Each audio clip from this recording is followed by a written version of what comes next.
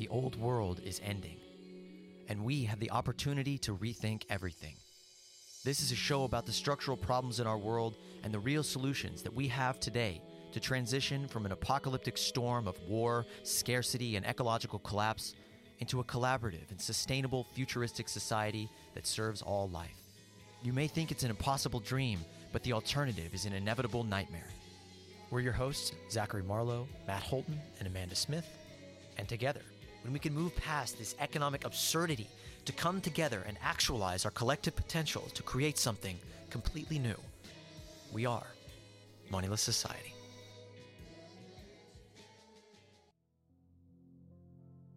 Presently, it's clearer than ever that the system is broken. The archaic, conventional way of doing things no longer serves greater society, but only a few, and those few have made it blatantly obvious that their interests have nothing to do with humanity. Yet we're all so busy trying to treat the symptoms of systemic issues that we can't seem to zoom out far enough to see that it's all connected. All different arms of the same monster that's squeezing the life out of us. Out of Earth. Welcome to another episode of Moneyless Society. Today's episode is special because I'm in Brooklyn recording with our guest in person, the one and only Arjang Jama, a true activist, a disciplined systems thinker, a member of the Zeitgeist movement who has spoken at events and lectures all over the world, and a martial artist who has trained his intellect against this monstrous system that has made all life and all value its opponent. Arjang, welcome. Hi guys, thank you so much for having me on your show. Appreciate it.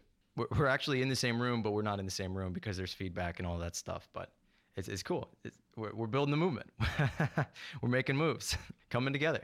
So what do you do, Arjang? Tell us a little bit about yourself, your history. I become an activist about 11 years ago because I watched my initiation into learning and investing my sense of urgency to the world's problems came about in 2011 when I watched Zeitgeist Addendum, which is the second documentary of Peter Joseph's three-piece trilogy. And that really awakened me in a really big way. Especially because it was different, because of the fact that I've seen so many documentaries, but that one gave you a really renewed sense of hope because it seemed like very tangible solutions, the second half of it. So yeah, ever since then, I've been part of the Zeitgeist movement, and I've been doing my best to do whatever I can to spread the message and, help other people be informed as to what we need to do as a society to be more sustainable. This shit's got to go. This is the work of Peter Joseph, founder of the Zeitgeist movement, who's been working tirelessly to expose mechanisms and logical fallacies of the monetary system for over a decade now. His distinct articulation and artful expressions have become the inspiration for global systems change with an emphasis on structuralism. I myself was forever influenced, thereafter leading me to devote my existence to materializing a post-scarcity world. I think it's a good starting point to just say well, what's wrong with capitalism? Yeah, right. What's wrong with capitalism? It's such a great system, isn't it? It creates so much productivity and efficiency and innovation and, the driver of hard work and ethics and all that and blah, blah, blah. Yeah, as you're asking, the main problem with the world, really, the main problem as I see it is the fact that we have outdated systems of economics, outdated political systems, outdated, overall just ideologies that are holding us back as a species collectively. And these ideologies were formed in a different time and age that were required perhaps for that age. Thousands of years ago is a different time than now. We didn't have the technology that could allow us to create an abundance for ourselves. So understanding how brutal the world was back then and that we lived in real scarcity, there was a need to have some sense of laws and regulation and work, like trade, right? The existence of trade for people to trade resources with each other for survival. That's understandable, but the capitalist system that we have today is really, it's not working anymore. It's showing its contradictions in many different ways. And so, yeah, the main problem is that we have a very outdated system of economics that's really not being discussed at all, and the profound impact it has on our culture and our personal lives, and on every level, from the micro to the macro, is really not being realized to its full extent. And instead, there's all these other things that are being scapegoated as the problems of humanity. Human nature is just bad. Human nature is greedy. People are lazy. Any alternative to capitalism is terrible, as we've seen throughout history, as they say. So there's a lot of mythology out there that's holding people back. And I think the main problem is a lack of information, a lack of awareness. So it really comes down to raising awareness as to the critical points, of what society needs to go to. And yeah, so the important thing is educating people, really, because there's no action to be really taken if people don't even know where they have to go to begin with. If we react to this system as it is without understanding the true structure that moves it, without understanding the real laws the true nature of this system that govern it, we're just going to end up beating our heads against the wall. We're just going to end up continuing this system without even realizing it. I mean, even people who are activists, who are leftists, who are, not even to touch the ineffectiveness of the Democrats, they claim that they are railing against this system, but they really are it in every single way, because they lack a true structural understanding of the structure of their own participation in this system and the system itself that's beyond them. And I mean, I think that goes so deeply into all of us. I mean, all of us have internalized this system to the bone. I mean, we grew up in it, we were cultured in it. And that's the whole point that people miss when they sort of make these arbitrary dualities between good people, bad people. Oh, these are the bad guys. The good guys are this, the bad guys are. It's not about good people and bad people. It's about everybody was conditioned into this system. They were born into this system, and it molded them into the way that they are. Jeff Bezos and all these billionaire villains, which are, true Bond villain people that are sociopathic on a massive level, they were conditioned to be that way. Hell yes. They were brought up in a system that incentivized them at every turn to become that way. So it's not like they went against, what everybody in the society said was right and good. They did exactly what they were told to do, and that's what got us where we are. And I think so many people don't have that understanding, that pure structural understanding. And I think that's actually the kind of the broader topic that I really wanted to help people understand as a solution.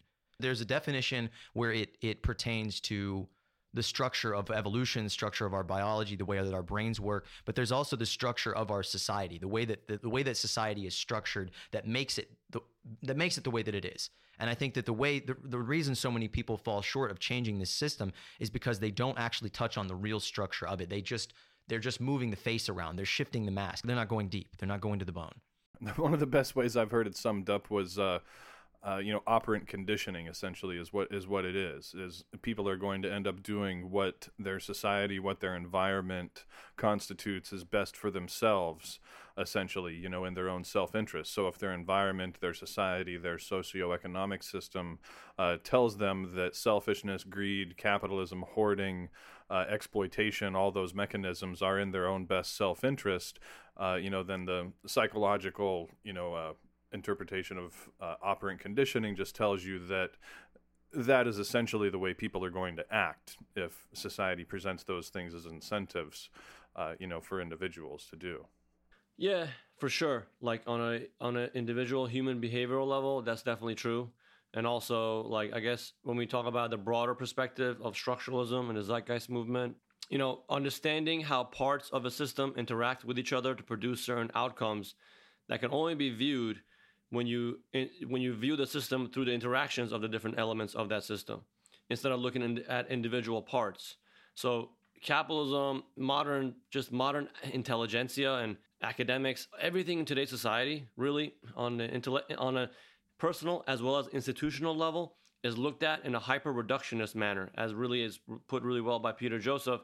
He explains that we're all too isolated in our way of thinking, isolated in our approach, and we're not looking at how our system simply, when it's put into interaction with a dynamic, changing world, it just does not produce good outcomes over the long term.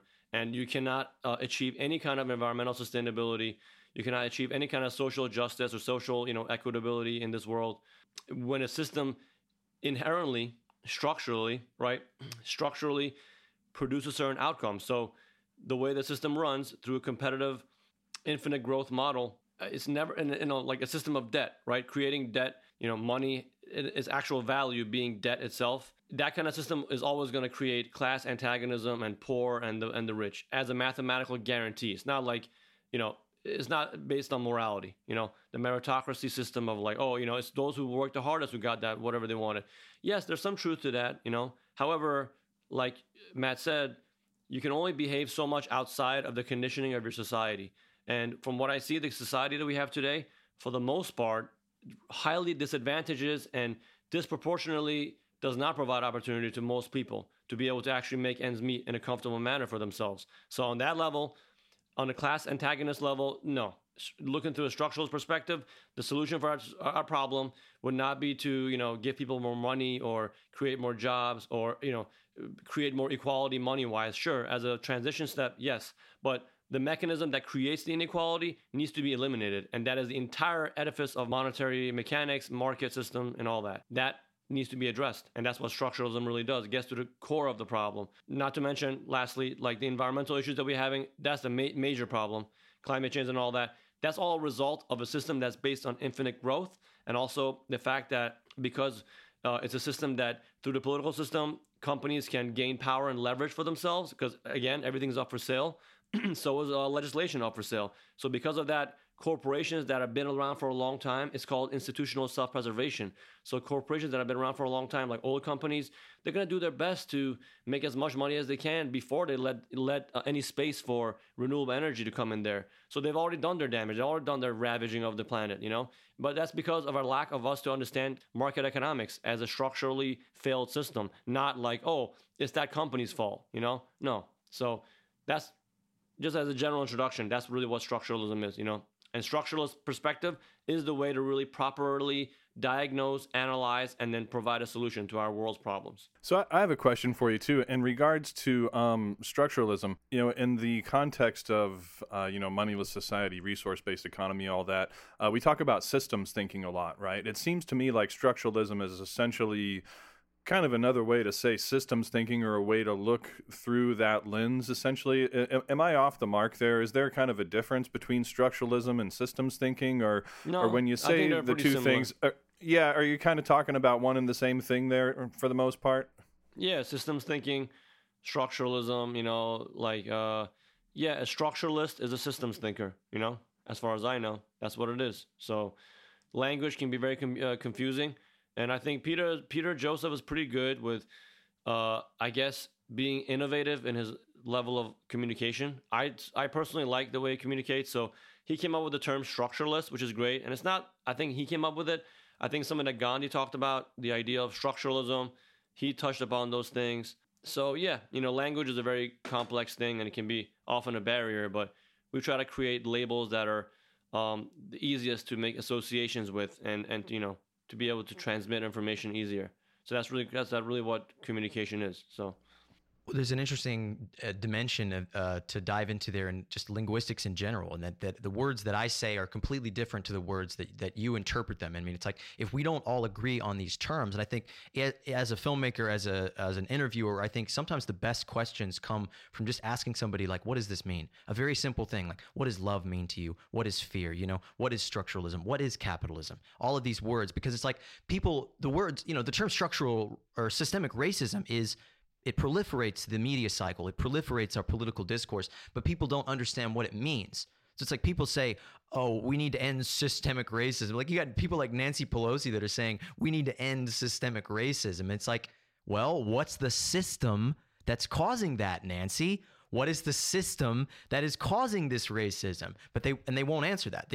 They're using these words that just mean nothing, And that's a really interesting angle of the corruptibility of us, the way that we are rationalizing beings and not rational beings, that, people murder in the name of love, people murder in the name of Jesus Christ, all of these things, all this evil has been done in the world because it's like the words themselves come separately. I mean, language itself it's a relatively new thing for the human being.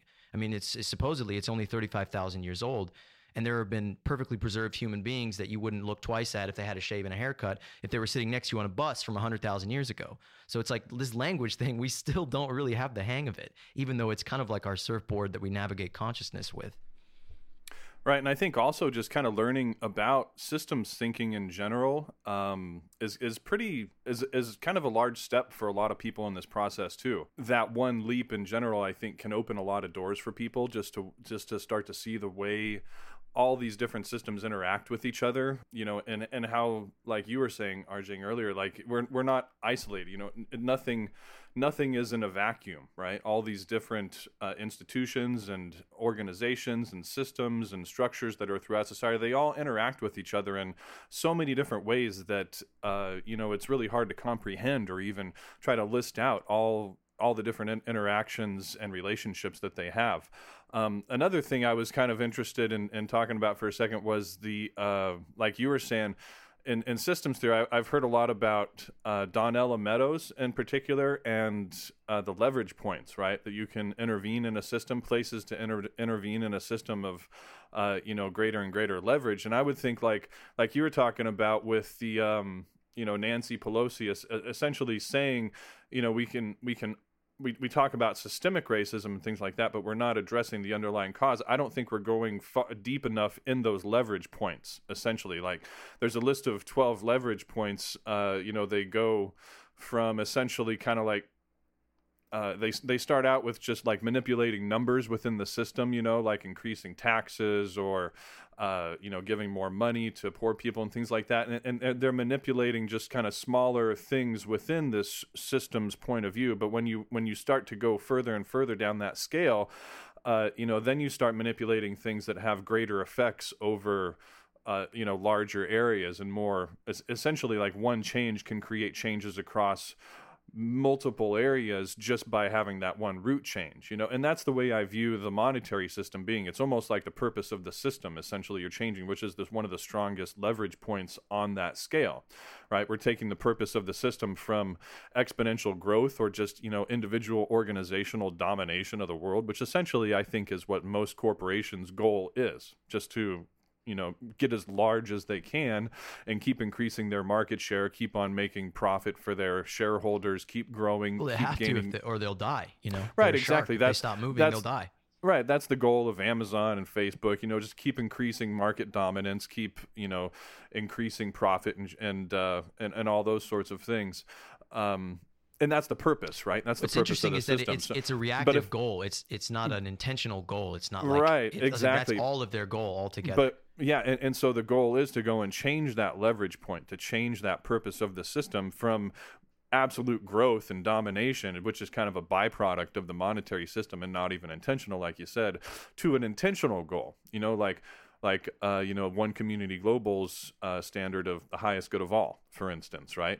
That's an intentional, sustainable goal that kind of encompasses all these other sorts of things. You were talking about a lot of topics, but like Donella Meadows, I read her book called Limits to Growth, and it's interesting. I think Peter got some of his inspiration of his 5 key transition steps from Donella's work, because she had another book called Thinking in Systems. I read that one too. It was a good book talking about the leverage points and how when you make a significant change in one area, it can cascade over to several other unexpected areas. So we see that actually happen in nature. Like, it's called a trophic cascade, I think, where the keystone species, its introduction to an area where it was actually previously extinct, makes a dramatic impact on all the parts of that ecosystem. So, like, for example, with the wolves, I think it was in Yellowstone, they reintroduced the wolves.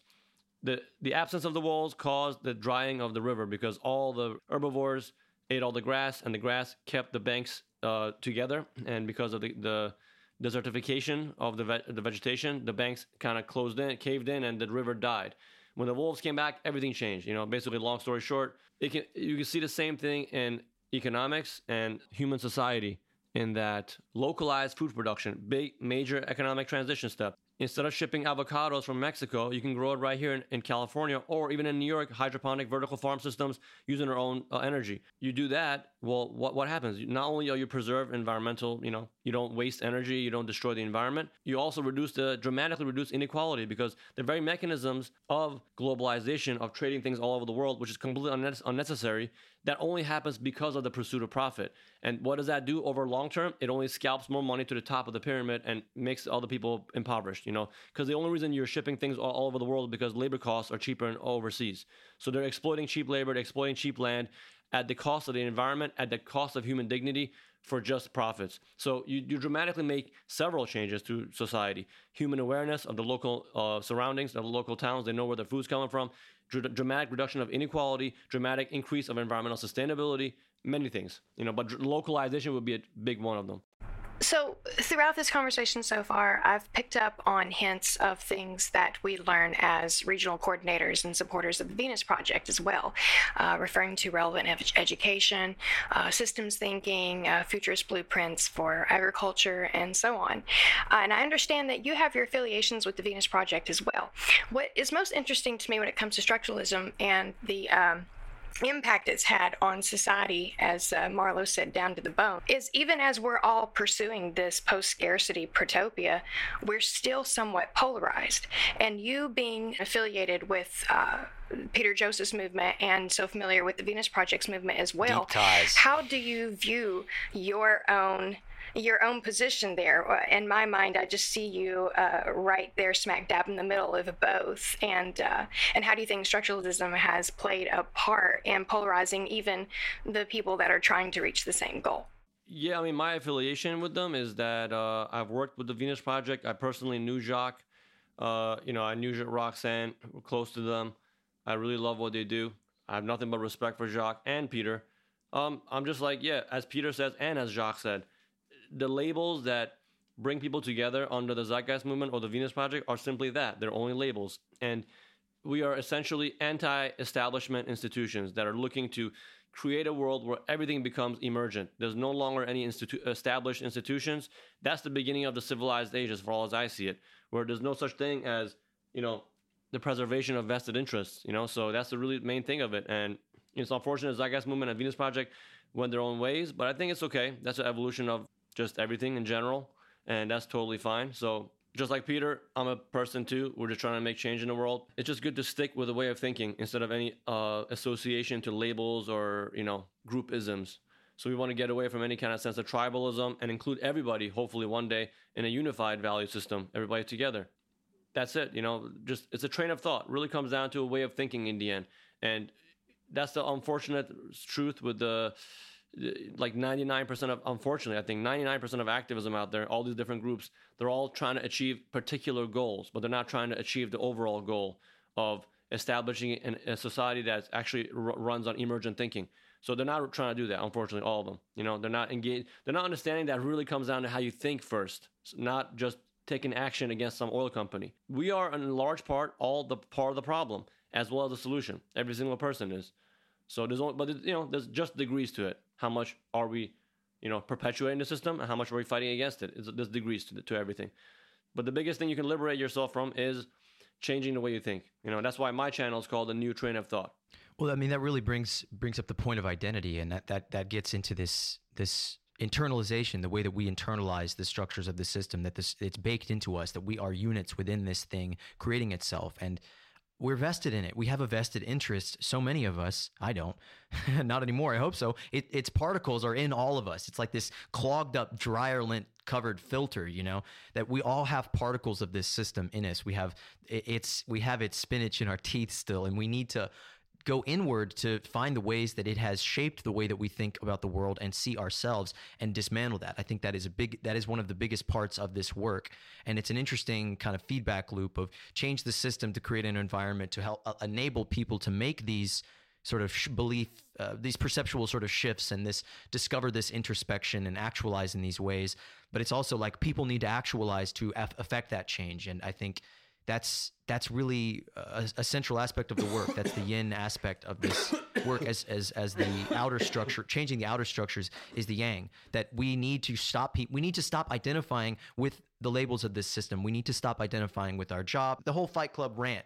You're not your job. You're not your consumer choices. You're not the things that you eat. You're not your clothing. You're not and deeper than that. You're not your idea structures. I mean, so many people out there are just racing to reduce themselves to something, to a belief system. I'm a Christian. I'm a Marxist-Leninist. I'm a vegan. And these are ultimately consumer choices. It's like even a lot of the leftists I know, that a lot of anarchists I know, and communists, whatever their label is, it's an identity. It's a sort of spiritual fashion statement.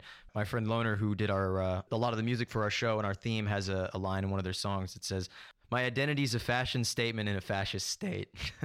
They're limiting themselves. Whenever you hold yourself to some kind of label association, you're limiting yourself, you know? Every label association eventually becomes its own form of ideological imprisonment, because you eventually will hit a roadblock where things need to change and keep moving.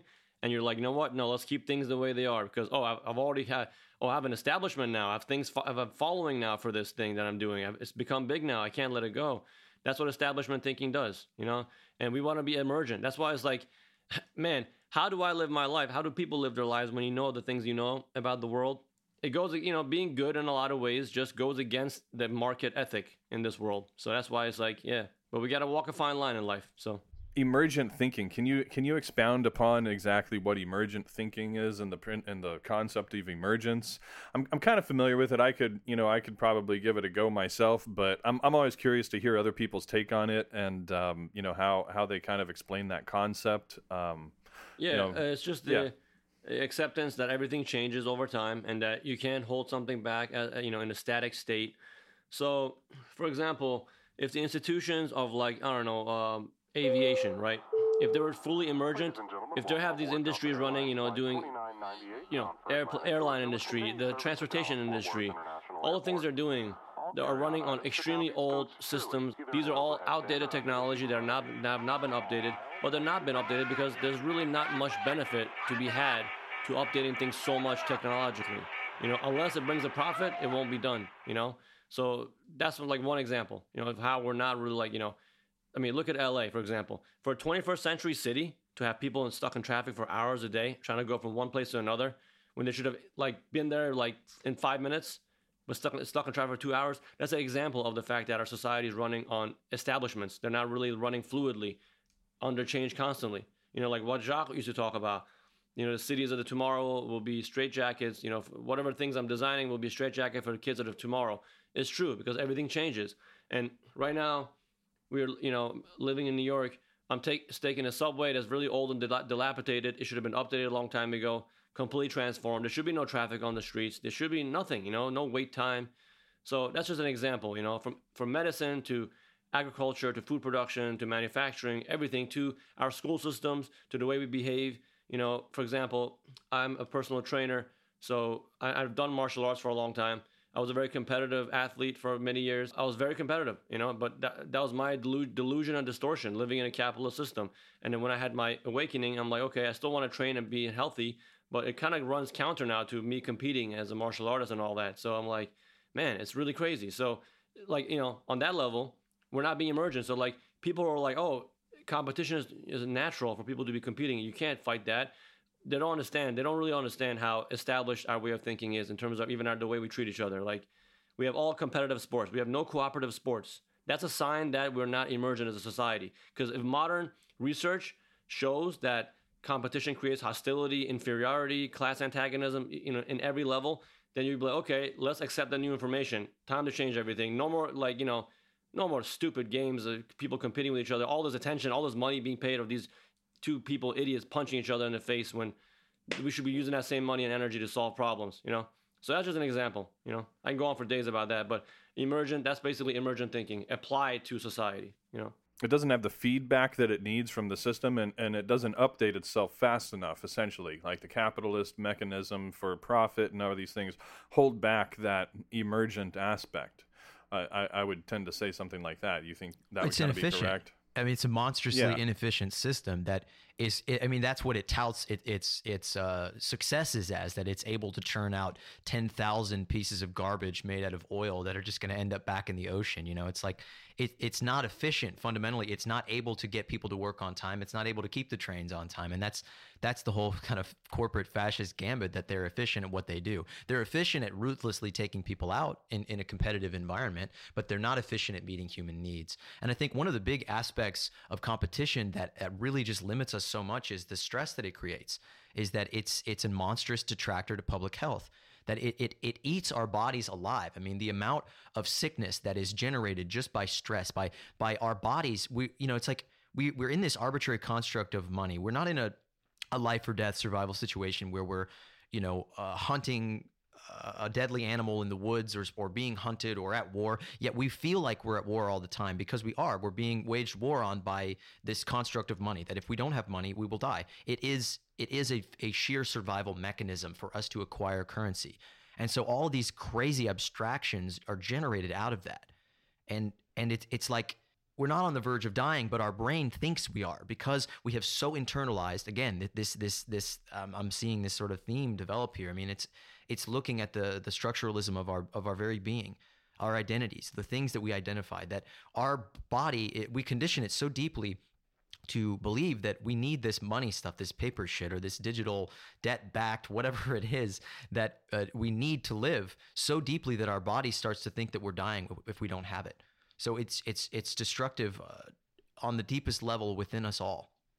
Our own infrastructure is crumbling. Our own internal transit system, our blood vessels are clogged. They're not running on time. We can't get energy through our bodies. You know, Arjang and I were just talking about how the water is poison. You know, it's like, which is worse? The water that's out of the tap that's got lead in it and all these poisons and microplastics and things like that, or the water in the plastic bottle that's supposedly purified, but that's a universal solvent, so it's breaking down the oil, so you're drinking plastic, you know? And all of these cascading destructive health effects, they have these cascading negative effects, you know, and it's like drinking poison water. It's going to end up lowering your IQ. It's going to end up making you less effective in every single way. It's going to contribute to your physical health and your emotional health and your mental health. It's all connected. It's all connected. It's all connected. I can't say it enough. I can't stress it enough. And that's why, like, discovering a term like structuralism or systems thinking like that, it's like I've gone through many belief systems in my life. I've tangoed with many spiritual practices and beliefs, and, you know, mystical, occult, esoteric philosophies, you know, nihilism, absurdism, Taoism, all of these different things. And it really feels like the truest pursuit of truth in this moment to recognize the structures of this world. And I think once you see that it's not individual people, it's not individual failure. It's because that's all individualism, which is the side effect of the system. It's not all an individual failing you. When somebody cuts you off on traffic, it's like, oh, that individual person fucked me over. It's like, no, that person is in a completely alien, stressful, arbitrary construct of traffic that shouldn't exist. That person shouldn't have been an asshole to you in the first place. They were put into an unnatural circumstance that made them that way. So starting to see people that way, it completely transforms morality. It takes judgment, so much judgment out of the equation. Oh, I'm better than you. I'm better than you for this. It's like, I'm better than you because I have this education, because I have this awareness, this information. But it's like, well, how did I have that information and awareness? Because I was exposed to it through education, through community, through other people. And that's really what it all comes down to. The word stupid, you know, oh, that person is stupid. It's like, well, most people, I think we all pretty much have the capability to exist, to live, to do well, and to cooperate. There aren't just people that are shat out, malformed, and fucked up and wrong. But there are so many people, especially in America, that are not taught how to be a person at any point. And one of the big frustrating elements that keeps change from coming is that these people who don't know better, who can't see the system, they can't see that they're a part of a system, identify so deeply with it that when you talk about the traffic, even when you talk shit about traffic, things that everyone hates, they take it personally. Like the conservatives that, you know, it's like they will, you know, they'll defend police. They will put the flag of police, this fundamentally terroristic organization that nobody wants to interact with the police. Nobody wants to get pulled over by the cops, but they worship them because they identify with these structures. Bootlicking, you know, these people, it's sad because of the people in the lower middle classes, the ones who they deem their hard work as respectable because they had to really struggle in the system to work hard, to make money and provide for their families. So they find it offensive when someone tells them, you know, oh, the whole system is rigged. He's like, you know, I played by the system of the rules and all that. I worked really hard, you know. So while we're still on the subject of structuralism, to me, it seems like it's inarguable to state that today's structuralists base all of their ideologies on the premise of morality. And within all the things you all have been talking about in this episode today, the theme that is overbearing to me is rationality, as juxtaposed to morality. So what would you say to that as far as how society views rationality versus morality, and how morality is really such a huge pillar in all of the destructive arms of the socioeconomic model that we're living under today? Those, in my mind, could all be eradicated simply by using rational thought processes. But as we know, in today's system, everything is based on good versus evil, and good happens to be synonymous with acquisition.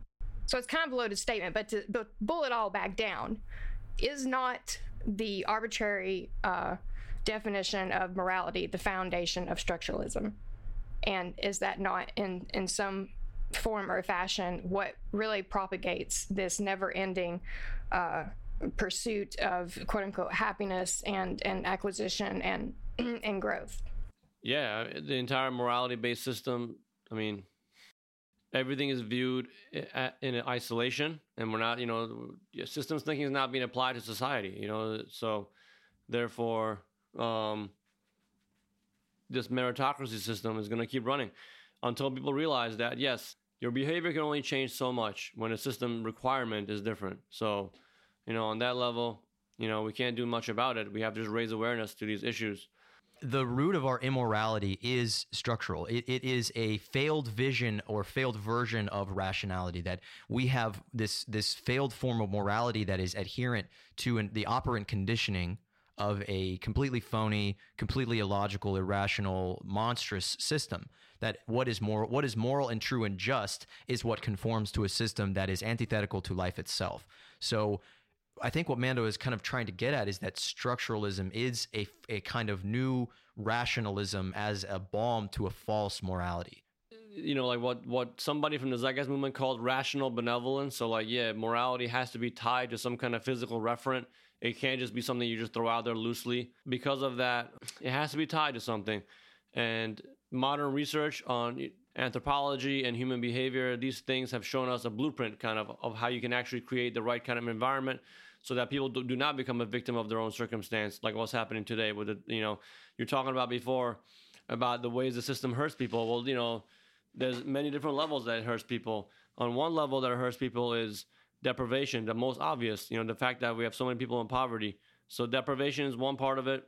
And then there's the other part of it, which is often overlooked, which can be, almost as destructive, I would say, is the social deprivation. The fact that we just create so much, we're just constantly poisoning ourselves with the wrong kind of social environment, which is based on hierarchy, dominance, and fighting, tribalism. So political parties against political party, everyone's fighting each other. So there's no unity. And you mentioned how we are being poisoned essentially by the system, and that was mentioned earlier in this episode too. And knowing that you're a fitness and health venturist, how important would you say, how would you articulate how important it is to be able to maintain physical and mental well-being to survive in the system, and also how this system directly affects our mental and physical well-being? How do you see that manifested in your line of work particularly? I'll be honest. I'll be very brutally honest. I'm a fitness coach. I've trained maybe hundreds of people at this point, and it's good to maintain physical fitness in this world. But, I train a lot of people who have become physically fit, but their value system is very distorted. So I think the basis for health and fitness starts with how you think about the world. It has to start from there, because you cannot be just completely on a conscious level detached from reality and what's really going on, so on that level, I feel like fitness is multivariate and is very comprehensive, and there's many layers to it. So people who can be very fit, the whole fitness buzz, the whole world, Instagram people, Instagram models, they're all very sick people. Their value systems are very distorted and outdated, and they're basically damaging themselves and their children and everybody around them over time. They're just polluting themselves with false, destructive ideologies and valuing nonsense, valuing the most arbitrary, immature, childish crap. You're making beautiful, valid points that I didn't even count on you articulating, and I'm so glad that you did. But more so in the vein of when you take on clients, In what ways do you see the structuralism of the socioeconomic model that we're using manifest in their health? I guess to say it more directly. Oh, yeah. That's actually cool. I mean, because I know the things I know about structuralism and, looking at systems and stuff, I view every person, like, they come in, they tell me, like, I ask them to sit down and tell me about their life and their goals and what they do for work and all that. And I learn a lot about their socioeconomic background. And I'm like, okay, well, gee whiz, this person's overweight, or they have hip pain, or, they have compulsive problems, like they can't stop eating bad food, and they're tired all the time. I've seen all kinds of different symptoms of people who are just tired and being beaten down by the system. And like, the only reason they come to me is because the system has predated on them. And there's a market for fitness, I guess, whatever. In any kind of functional society, nobody would need a personal trainer. They would know how to take care of themselves. So my job would be completely obsolete in the future, and it should be obsolete, in the future. So right. Yeah, and something to add on to that too, I think, is it takes money to see a personal trainer. Also, I mean, imagine a lot of people out there that don't have the money, to see a personal trainer. I would imagine it even goes a lot further with a lot of the people out there that can't, really afford this sort of thing. I mean, a lot of people are kind of, I guess you would say, privileged in order to be able to afford those sorts of things. But there's a lot of people who can't also, and who simply don't have access to that sort of thing too. And so that's one of the kind of structural, systemic flaws of the system as well, is that those services are only available to those who can really afford it. It's not even part of the healthcare system. For most people, when in reality, it's probably one of the most foundational aspects of health. Your community, your environment, the exercise you get, the food that you eat, the hierarchical systems that you're exposed to on a daily basis, the stress that you're exposed to, your job, your environment, the chemicals, all of that. It's all very holistic towards your health and wellness and everything. And there's just so many aspects there that aren't, available to change for a lot of people. And that's one of the foundational flaws of our current system. I mean, and to your credit, Arjang, I think that it's a chicken and egg kind of thing with personal awakening or personal awareness or that deeper intellectual awareness, that I feel like if you were at a certain level of unhealthy, if you were at a certain pure degradation of sickness, of an inability, of dehydration, your brain not getting the water that you need to live, of not getting the nutritional content. I mean, the food that we eat in this country is garbage. It's literally more poisonous than it is nutritional. I mean, it's just starch and protein and carbohydrates. It's just sugars ripping you apart inside. I mean, if you are at a certain level of malnutrition, your brain does not function. You physically cannot delay gratification. You cannot ideate. You cannot imagine things in an abstract way. If you are so completely deprived of nutrients that your brain is operating like your phone's battery at 5%, you just can't. You're not able to. Your system will crash if you are exposed to information like that. So it's a very interesting feedback loop of like, I think that it is liberatory. I mean, and this kind of ties into yoga. I mean, why the movement and the asana is kind of the first level of yoga, where you have to get into the body. You have to sort of purify all of the aspects of because like toxins are stored in the body, trauma is stored in the body.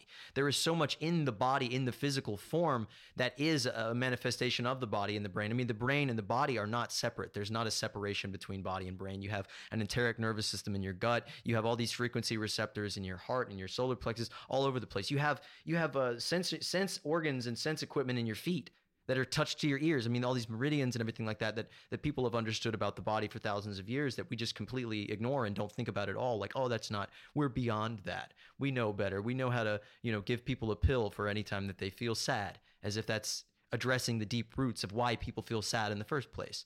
So it's like there's a liberatory aspect of freeing the body, then free the mind. I mean, it's like one of those things. It's like, do we actualize as individuals to change the structural system that collectively affects all of us, or do we change the system that collectively affects all of us to change the individual? I think it's kind of a spiral, or it's a give and a take. It's unsure which begins and which ends. It's like one of those unexpected effects that giving people money has on their mental health and things like that, that when we make people healthy, I do think that they will gain more awareness, or they'll be more readily open, or their mind will be more fit. I just have something to add on to that too. It's interesting that you said that, that it is, in my view, I think it kind of is a spiral, like you were saying as well. It reminds me of spiral dynamics, right? To where you kind of, I don't know if you guys are familiar with spiral dynamics and much, but it's kind of this upward spiral of human and societal evolution, essentially, to where you go from earlier and earlier historical points of view, how systems relate with the world and the environment and society and things like that. And as your view progresses through time, you start to integrate more and more of the information that's available to you through new paradigms and through learning and through new societies and new socioeconomic structures and things like that. Yeah, I just kind of wanted to touch on spiral dynamics a little bit. Are you familiar with spiral dynamics at all, RJ? I think you were nodding your head a little bit. Yeah, I know a bit about that. Not like a whole lot, but I mean, I've heard about it. I've read, works associated with that. But, it's all ties into the same stuff. So what you were saying before about the fact that our system disproportionately deprives people from the best of life amenities and services. So, yeah, most people can't afford good transportation. They can't afford good food, good shelter. They can't afford, good family life because of the fact that they're deprived. People's quality of life and the quality of goods they can buy is artificially proportional to their level of income, based on our current system. Artificially, because there's really no way to mathematically quantify how you could justify people being deprived when you have food that's being produced, that's rotting away, being thrown out pretty much. Our food transport system is very wasteful. The way things are done in transit is very wasteful because of the fact that we ship things across so far.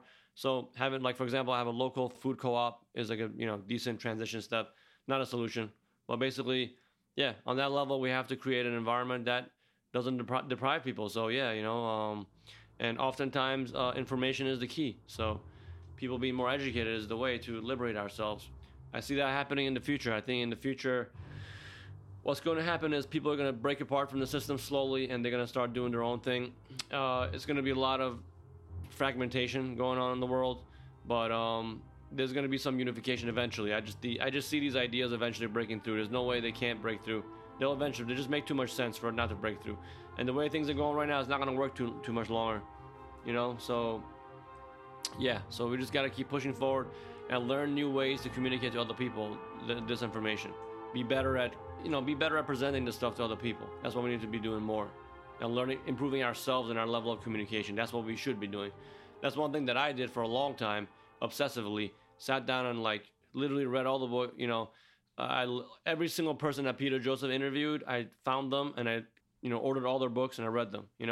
To make sure that I was well aware of what's going on, because I wanted to be really sure that this stuff was on point.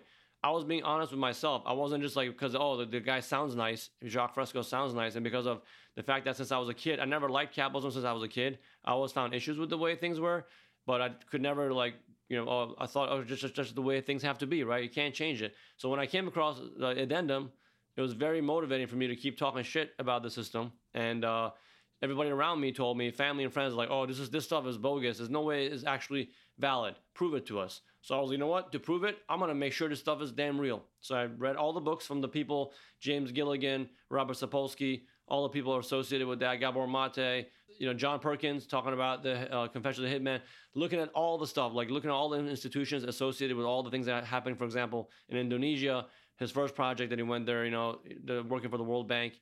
So all these things that happen, I want to be sure. I think that's what that's the biggest message I can give. Every person should be sure on themselves that this stuff is legit. Don't take anyone's word for it. Do your own research. Read the books, the New Human Rights Movement. Read the book, the Realizing a New Train of Thought. The Best That Money Can't Buy. I'm sure Jacques, the Venus Project, have new books now. So read all those things. You should hold yourself accountable. If you care about sustainability, if you really are gung-ho about it, well, where's your research? Have you done the research? If you haven't done the research, you're not doing the most you should be doing. Because any person right now has the potential to change other people. That's your role. So if that's your role, you got to know what you're doing. Watch all the documentaries, read all the books, look at the papers, look at the research studies. You got to make sure, So if somebody pins you on it, even if it takes you a few hours, you go on your emails or wherever you have the information, you pull it up and you show it to them. That's the way we can combat things at a raw level. you know, to make sure that, look, no, there is a right and there is a wrong way to do things. Okay, sorry, it's not all about opinions. So that's what I would say. And those are excellent points you make, basically exemplifying how we have to get away from the paradigm of belief systems, you know, and opinionated ways of going throughout our lives and affecting other people, denying the responsibility we have in propagating our opinions that are based on intangible knowledge that are rooted in belief systems that obviously are just destructive and, again, irrational. Marlo, were you saying, you were saying one of our guests was running for mayor. Is that RJ? No, Mayor, no. Okay, sorry. I'm getting guests confused. I apologize. Much different, much more eccentric character there. Sorry about that, RJ. I'm getting people running confused. for mayor? Are you kidding me? I'm the most out there person. Like, no way. I would not get along with anybody. Believe it or not, I think we'll cut this out of the show, unless. I don't know, but yeah, the person that is running for mayor, I'll show you the video. Yeah, I guess after. we'll edit that out because I'm definitely even more out there in a way. That's cool. Oh, I remember you mentioning him now. I've been in, I don't want to talk too much about it, but I've been in like these meetings with these business people, like friends and affiliates, and they're all like talking about, like how, whatever. New York City is so civilized and advanced. It's a financial capital. I'm like, it's a freaking mess. And, I just get a piece of paper, I draw a circular design of the Venus Project. I'm like, this is how a city would actually run, not this stupid crap you call whatever. What is this inefficiency, massive inefficiency? People sitting in jobs, wasting their life away, pushing numbers around that actually doesn't create anything in the real world. So it's amazing. And so that on that level, I think it's good to I wish I had the opportunity to go on TV and just, blow this stuff up, because I would really do a great job. I mean, it's just all about opportunity. And this stuff is so unpopular with the mainstream, I agree. Anybody, any kind of mainstream thinking, they don't care about this kind of stuff we're talking about. We're not there yet. It's going to take a long, long, long time before it gets there, in my view, I think. But it's you just got to put the effort in. And they care, slowly, but it's slowly things are going to push forward, hopefully. But, yep. Well, we don't need to go on TV, RJ, because we're going to make our own film. We've been talking about a really exciting. Lastly, it's not hopeless, right? So we just got to keep pushing forward. Even if you change your neighbor, change your friend, your family, you made a big impact on the world, because they can change a few other people in their life. It really just comes down to infecting people, right? Infect people with these ideas. It's really what transmit the data. Be a virus, so to speak. Just spread out and get these ideas out there. Right, and it's like you were saying too. I think a lot of it's going to kind of come apart with just kind of this people. That's a good way to put it. People breaking away from the system, and doing their own thing. I think that is kind of a good way to describe, I think, what a lot of people are kind of trying to do, aspiring to do, through creating alternative systems, alternative communities. I mean, essentially that's, one of our goals eventually is to kind of break apart from the current system, and function within it, but, create alternative structures that essentially provide people with, universal basic goods and services like, housing, food, electricity, water, all the essentials, clothing, whatnot, as a part of a community, kind of just more of a general community reciprocity sort of thing. We need to break apart from the system because the system is breaking apart at the seams. It's cracking up like Pangea and splintering off into all these separate islands of desolation and waste. You have people on one island who have massive, enormous wealth, who have the ability to fly at will, who have the ability to do what a king or a god in another time and place wouldn't be able to do. You have people who don't think about money at all, You have you have a whole class of people who money doesn't exist at all, really, if you really get down to it, but it really doesn't exist for them. They don't question what anything costs. Even something like a business going bankrupt, it doesn't mean anything to them. Like Trump, he's a successful businessman. He bankrupted almost every company he ever ran. It's like money doesn't function to these people in the way that it functions for us. So we live on a completely different island, isolated, individualized, atomized, cut off from what it truly means to be a person on that other island. And there's this whole new level of tribalism that extends across class lines. And I mean, you could really make the argument that all forms of alienation and xenophobia, they all have a sort of classist sort of seed in them, that they emerge from these differences in class, in terms of like one tribe. Why would a tribe war with another tribe? If they had abundance, they wouldn't. And there's so many studies and and examples within nature, like the chimps and the bonobos, that the chimps and the bonobos are they're almost identical, as animals, but the chimps live in a barren, scarce environment and they kill each other, and they have these really primitive, competitive dominator hierarchies. And then the bonobos, who live in an abundant forest, they just kind of they languor and they lay around and eat fruit and have sex, and they have a great life. They're basically the exact same being. They're just operantly different. Their conditioning is different. Their environment that they are reacting to is different. And I think that kind of applies to a lot of human history too. I think I've kind of read that in areas of the world where natural food and game were abundant, that essentially they didn't develop the systems of like currency and debt, that they did to where where food was less abundant. They developed agriculture, which in turn brought about those systems. It brought about surplus and then private property and debt, and things like that. It's kind of dependent on where they were in the world. Yeah, agriculture. Yeah. I mean, agriculture itself, it's a maladaptation to those original affluent societies who basically had everything at their fingertips. Who, I mean, if they did cultivate food, it was in a food forest sort of scenario, or they just knew how to forage and gather the how to pluck from the garden of nature that they could never exhaust. So, it's not an advancement. All of these things, like money, is not an advancement. It's not a civilizing agent. It's a degradation of social order. It's a degradation and a regression from our true nature. Just people, should do their work. Like I said, research, learn more about the things we're talking about, hold themselves more accountable. That's a big part, and just keep pushing forward. I'm glad you guys are doing what you're doing to bring about effective change, because we really need it. It's going to be definitely a worthy venture to keep going forward and putting these ideas out there. So, for sure. Well, we need strong personalities like you have. We need people who understand how to rise up in the competitive ranks. We need to fight. We're in a fight. We're in a battle of ideas. And truth will not always win if we don't have strong speakers, if we don't have people who have the charisma and the confidence and the ability to get in the ring and duke it out. I mean, the ideas, if they are like our weapons in this ring, they will win against the inferior technology of illogic and petty, cheap morality. But we need to continue to discipline ourselves. We need to train. We need to see this thing as Prentice, a fellow guest, said, as a spiritual warfare. It's a war of ideas. It's a war for the soul of who we are. And we are not competitive. We are not inherently monstrous, cannibalistic, all devouring, senseless, irrational beings that would destroy their own earth to make a penny. We are cooperative. And I think we can't beat we can't beat these competitive people in a competitive construct. In their game, with their rules, with their falsehoods, we can't win. But we can completely transcend their game with a new game, with a cooperative game, with a new kind of sport that isn't one team playing against the other. It's all of us realizing this is a lot more fun when we play together, and we get a lot more done.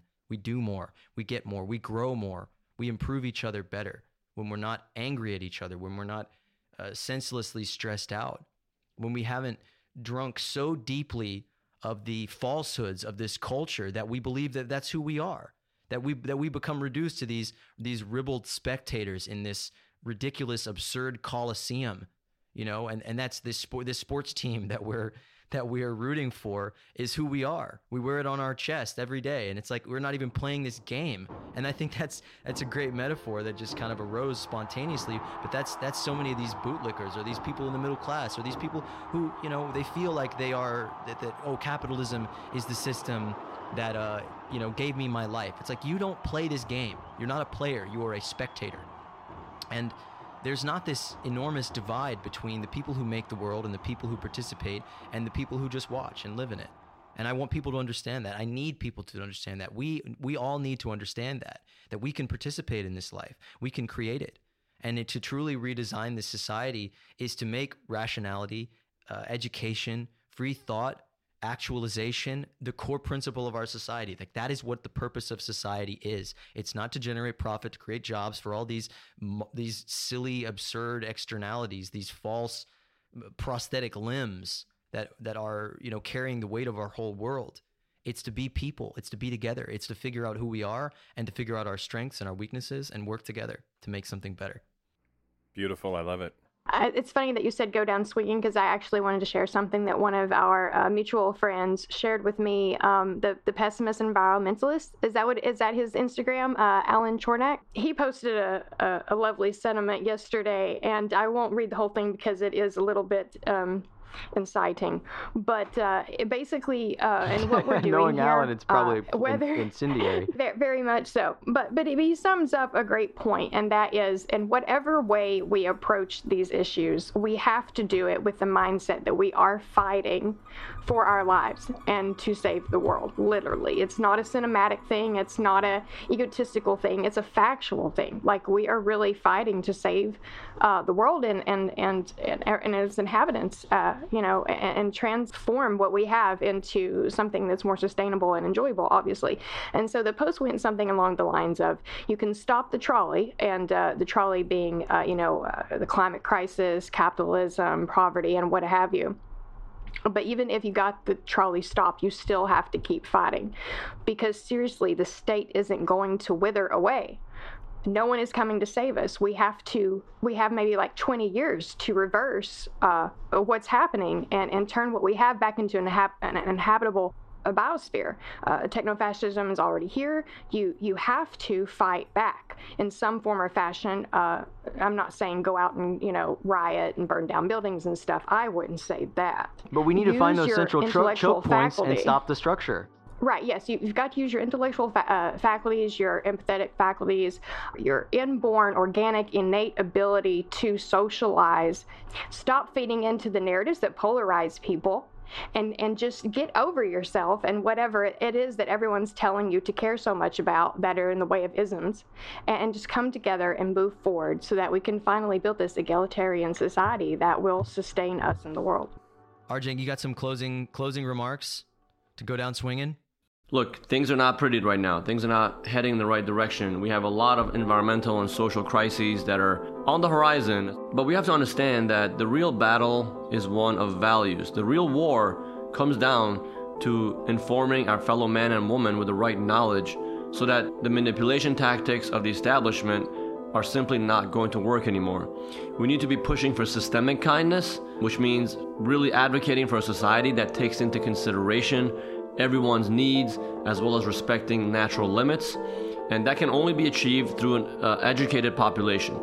So our goal should be really to reach a critical mass and really have a sense of compassion even for our oppressors, because really when it comes down to it, we're not fighting against anyone or any government or any corporation. The real battle comes down to reflecting our own values and looking into ourselves to see how far we have to go in terms of our awareness, and how we can strategize in ways to educate other people. An educated population, really, as Jacques Fresco used to put it, needs no control. With that said, I wish everyone the best of luck, and let's keep fighting. Let's keep presenting an alternative vision of the future that makes the existing power establishment obsolete.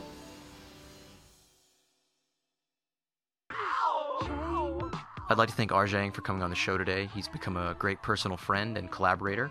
We are working together on a totally cutting-edge film that's breaking down a lot of this information and condensing it into a really stylish, dramatic form. So keep a lookout for that. And check out his YouTube channel, New Train of Thought. And you can go deeper on a lot of these concepts by checking out the films of Peter Joseph, Zeitgeist Addendum and Moving Forward especially, which are free on YouTube. This is someone working today who has broken down what the fuck is actually wrong with our world without any antiquated ideological baggage, and synthesize a truly forward-thinking, scientific, holistic vision of how to make the transition and where we go from here. You don't find that every day. And help us grow this show and this movement by sharing our content and sharing our thoughts in the comments to help us beat the algorithm. And please, please, please subscribe to our Patreon for as little as $5 a month. We are still gridlocked in this bullshit monetary system, just fighting to stay alive, so every donation helps us divert our energy away from that and into fighting the good fight. Take it easy, but take it. Who's free? Cyclical prisons insist freedom is greed. My identity's a fashion statement in a fascist state. watch it.